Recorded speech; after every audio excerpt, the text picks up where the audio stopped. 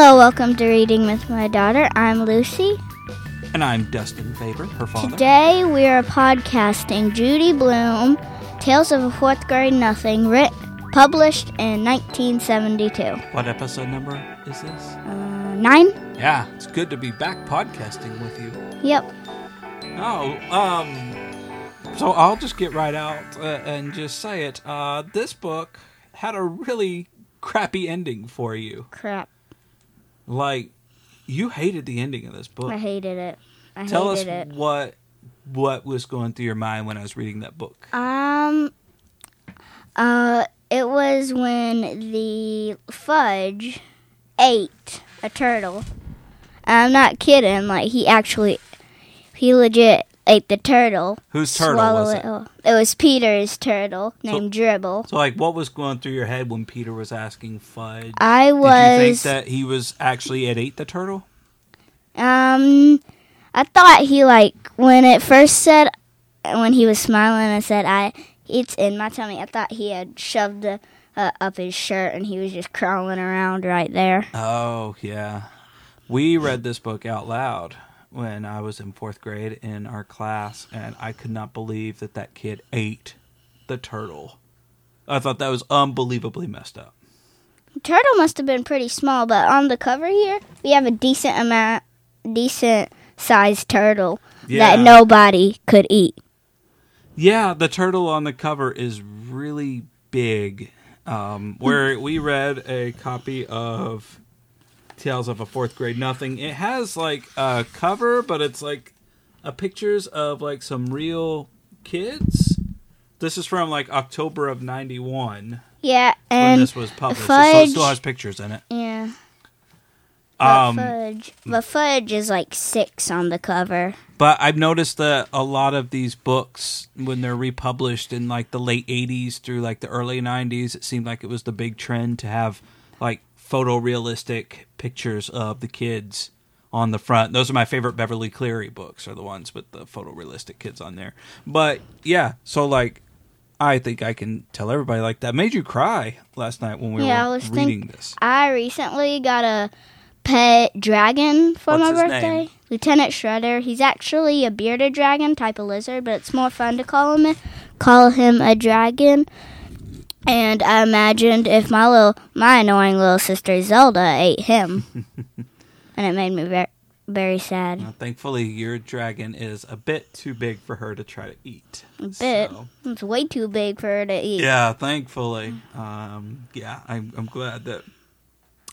I don't know, when I remember reading the book and feeling very angry at this kid. Yeah, I don't like this part because they didn't do anything to him when he ate Peter's turtle, but when he messes up Peter's poster, they spank him. Yeah. It should be the other way around. They were so worried that he was going to get sick and get really hurt that their parents were just very relieved. I guess if your sister ate your pet, but we didn't know if she was going to be sick or not, we probably wouldn't punish her right then and there.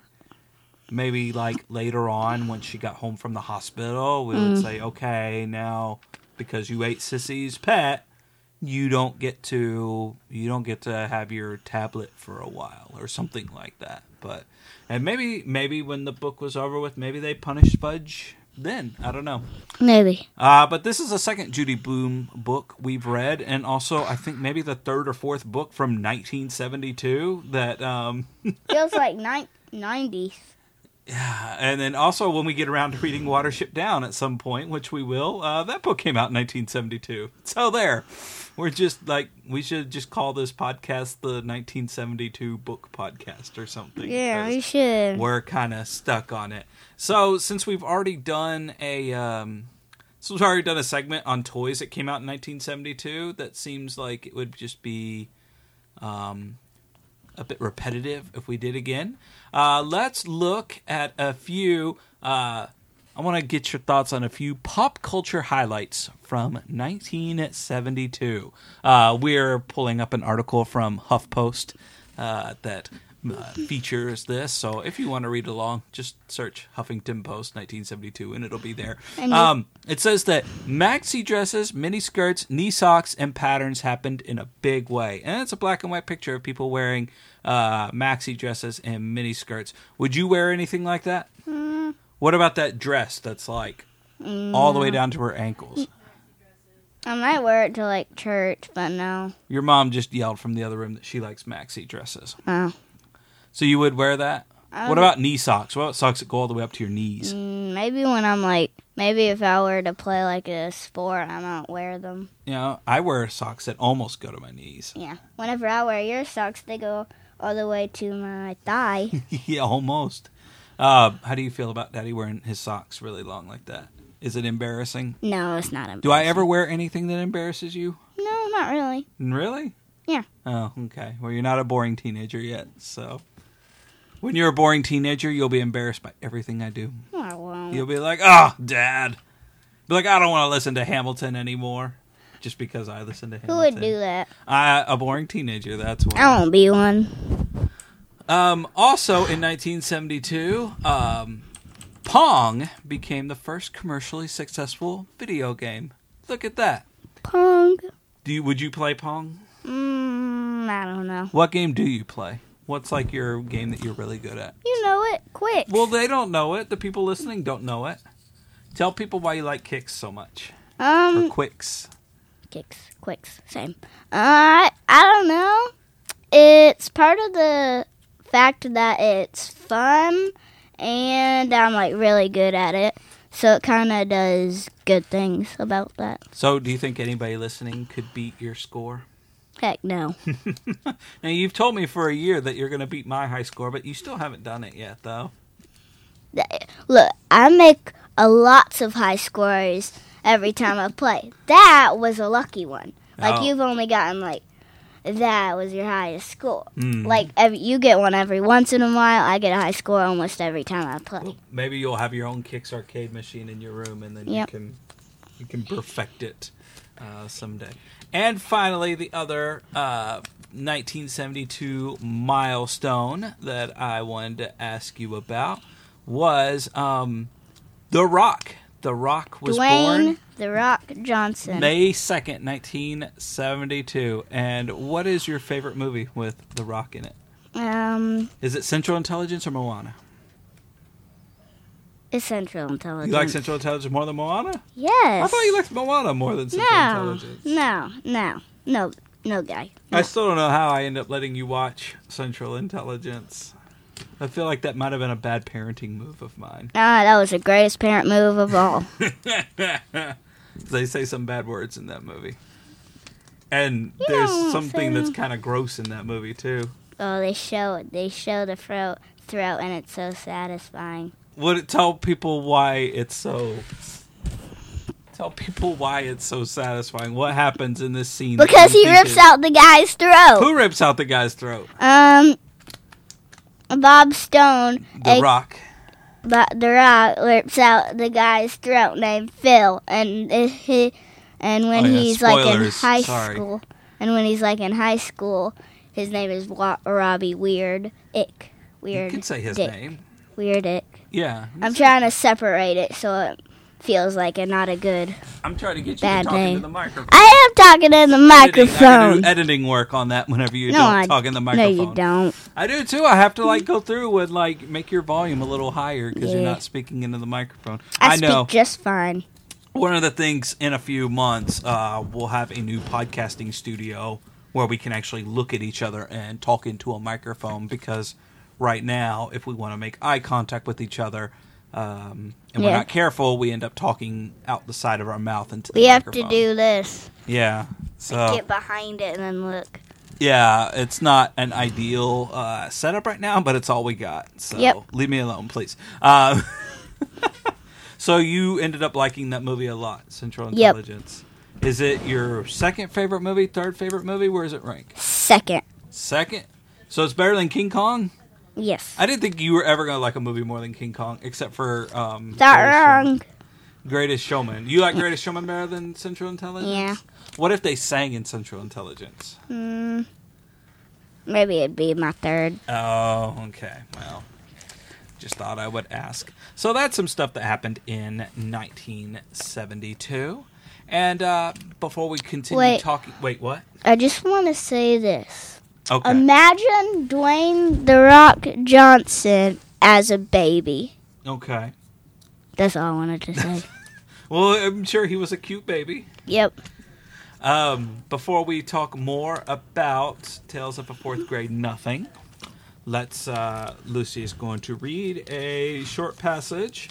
This is from chapter 5.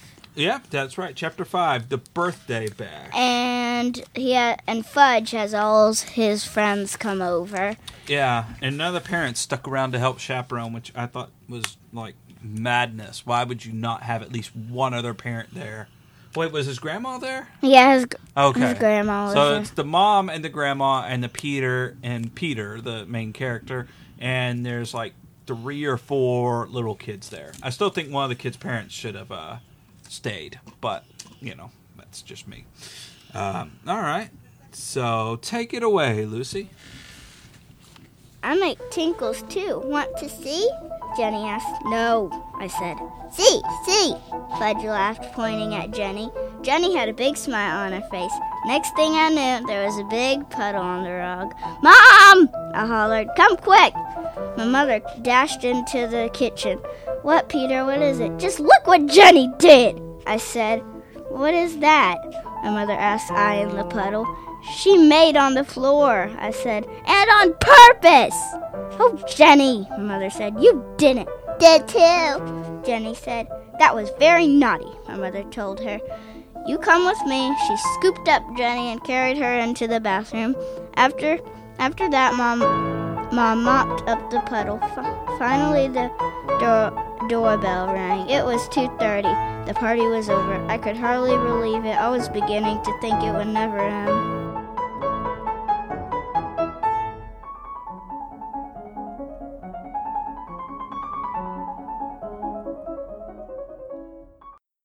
End. Good job reading. Proud of your reading skills, by the way. I can tell that you've gotten a little bit better at reading things out loud since we first started the podcast. Good job on that. But I do really good in my head. Okay, all right. Let's have a little humility there, please. So I know that the ending of the book, you hated it, and yeah, I asked a lot of the my Judy Blume fan friends about that, and they all said that really traumatized them too. So what's traumatized mean? Like kind of scarred them, like shook them up, made them scared. So you're not the only one who was really, really sad about what happened to Dribble. Somebody said maybe you could donate some money to like an operation that rescues turtles in Dribble's name. There's people that help like baby sea turtles get from the beach where the eggs hatch to the water. You could donate. Yeah, because they're attracted to light, and if there is like a carnival nearby, they might go the wrong way. But they said it was Jody, who is one of the hosts of the Bloom Saloon. She said you could make a donation in Dribble's name to one of those groups or something. I thought that was pretty cute. But what parts of this book did you like the best? I liked the part where this one part they were making a poster for their teacher, and she asked, all right, we're gonna make this look like it was a team project. Who is she? Sheila. Sheila. Oh, okay. Sheila the Great. Yes. And so they both looked at each other, and then they looked at Sheila because she had the best handwriting. And I just thought that was funny. Do you have better handwriting than the boys in your class? No. No? I always write like I'm running out of time. Who has the best handwriting in your class? I don't really know. You don't know? Oh, okay. Whose side were you on when Peter, Sheila, and Jimmy got into the argument about their poster? For people following along, Sheila did the report, and on the title page, she put down that she was the one who rewrote everything for the report. I didn't. I thought it would be decent if she did that, but I thought I was on their side because it was a group project and they might get in trouble. Yeah. If they think they just did the report. Gotcha. Also, we read these books backwards too. We read Otherwise Sheila the Great first, and then Tales of a Fourth Grade Nothing. What did you think of Sheila in this book compared to Sheila in her own book? I think they're the same. They're both a bossy kid who pretends they're good at everything and stuff, and they're mean, and she's mean. She took their rock at the park. She knows they always sit there, and they took it, and she took it. Their name wasn't on that rock, was it? Yeah, but if you always loved that one swing because it had nothing, and you always wanted to swing on that swing, and someone always was watching you swing on that swing, and they just were mean and took it, and they made you ride on one of the other swings. Yeah. Okay, maybe you have a point there. But which book did you like better, Tales of a Fourth Grade Nothing or otherwise known as Sheila the Great? Tales. Really? Yeah. I thought you would have picked Sheila because there wasn't anything that was like really, really sad at the end. Well, I think it was I don't really know actually because I did like the part with what was his name? Who? The swim teacher. Oh, Marty. Yeah, I really liked Marty, but I liked it because it was almost the same. Like he is a nosy little brother who gets into trouble, and I have a nosy little sister. Oh, so you could kind of identify with. Yeah, but with Sheila, I don't really. You don't have an older sister that drives you nuts.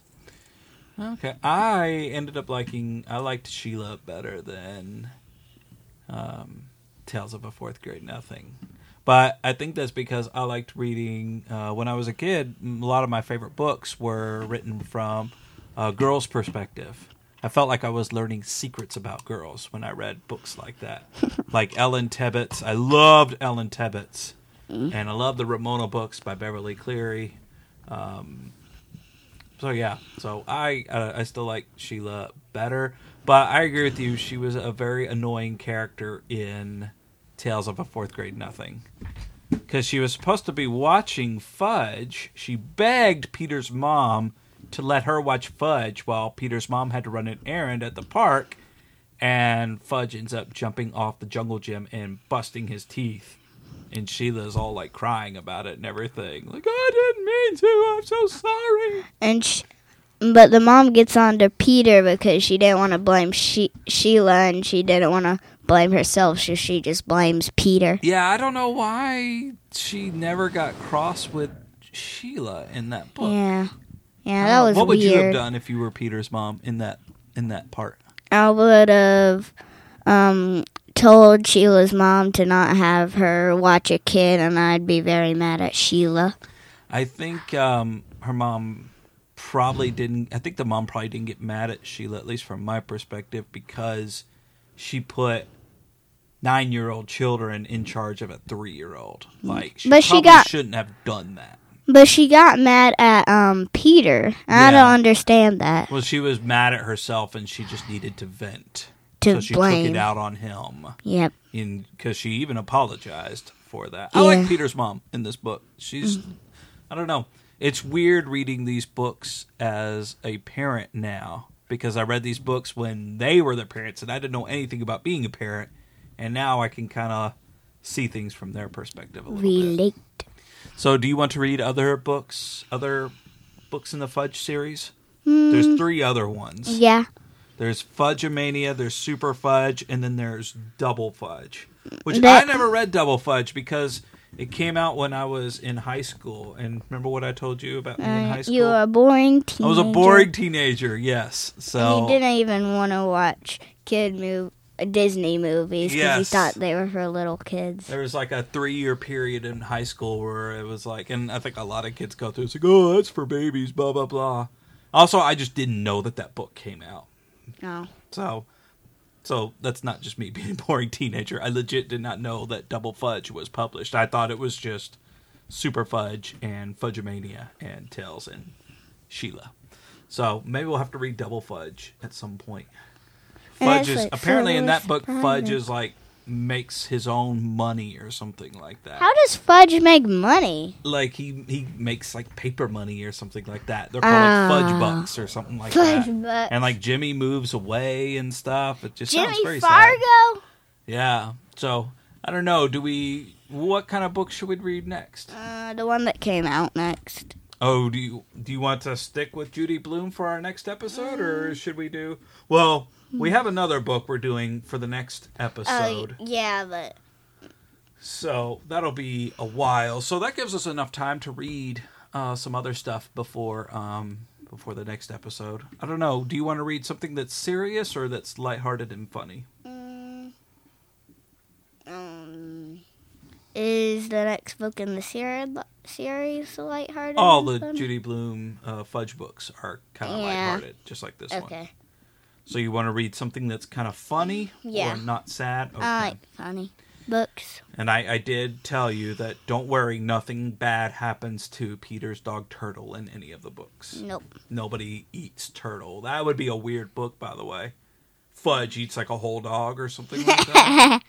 I don't know. Do you think Peter and Fudge, when they're grown-ups, do you think they get along, or do you think they still argue? I think they still argue, like, not, like, too serious as when they're kids, but they still, like, roll their eyes at each other and have arguments. Do you think if one of them was, like, a serious one and one was, like, a crazy one, would Peter be the one who was serious all the time? And Fudge be the one who's, like, silly and stuff? I don't really know. It's hard to tell when Fudge is, like, so little. See, I imagine Peter being, like, a married guy. He's got 1 or 2 kids, and Fudge is like the goofy uncle who shows up and drives Peter nuts. Because Fudge isn't married to anybody. Maybe Fudge marries Sheila. Oh, that'd be the worst book ever. There's a book where Fudge does want to marry Sheila. Really? Yep. Peter's worst enemy, which I think Peter and Sheila, maybe they go on a date or two when they're grown-ups. Why do you always think enemies go on dates? Because they're little kids when they're enemies. One of my friends said that maybe that they don't go on dates, but in middle school they become like regular friends. Like you and your friend Logan. So, well, that was Tales of a Fourth Grade Nothing. Logan's a boy, by the way. Yeah, I think most people probably knew that. But based on context clues, most people knew that. I saw a commercial where a girl was using an ABC mouse and her name was Logan. Yeah. So we've got some, so hopefully we'll get some episodes, and you'll be gone at my sister's house this summer, so we'll try to have a bunch of episodes in the can so that we don't miss out. And we're so sorry for missing a few months of episodes, but very sorry. We'll get things figured out, though, with this, that's for sure. Lucy, anything else you want to tell people? Coconuts have water in them. Okay, you've heard that here first, folks. We're breaking news left and right about the world of biology. Coconuts have water in them. You can email us, rwmdpodcast@gmail.com. And what are you pointing at? The pause button. Oh, you want me to pause it? Yeah. Okay. And none of you will ever know what we just talked about. Anyways, I'm Lucy's dad, Dustin. And I'm the daughter, Lucy. You're Lucy's dad's daughter's dad, something like that. All right. Hey, everybody, thank you so much for listening, and we'll see you in 2 weeks. Bye-bye. Bye.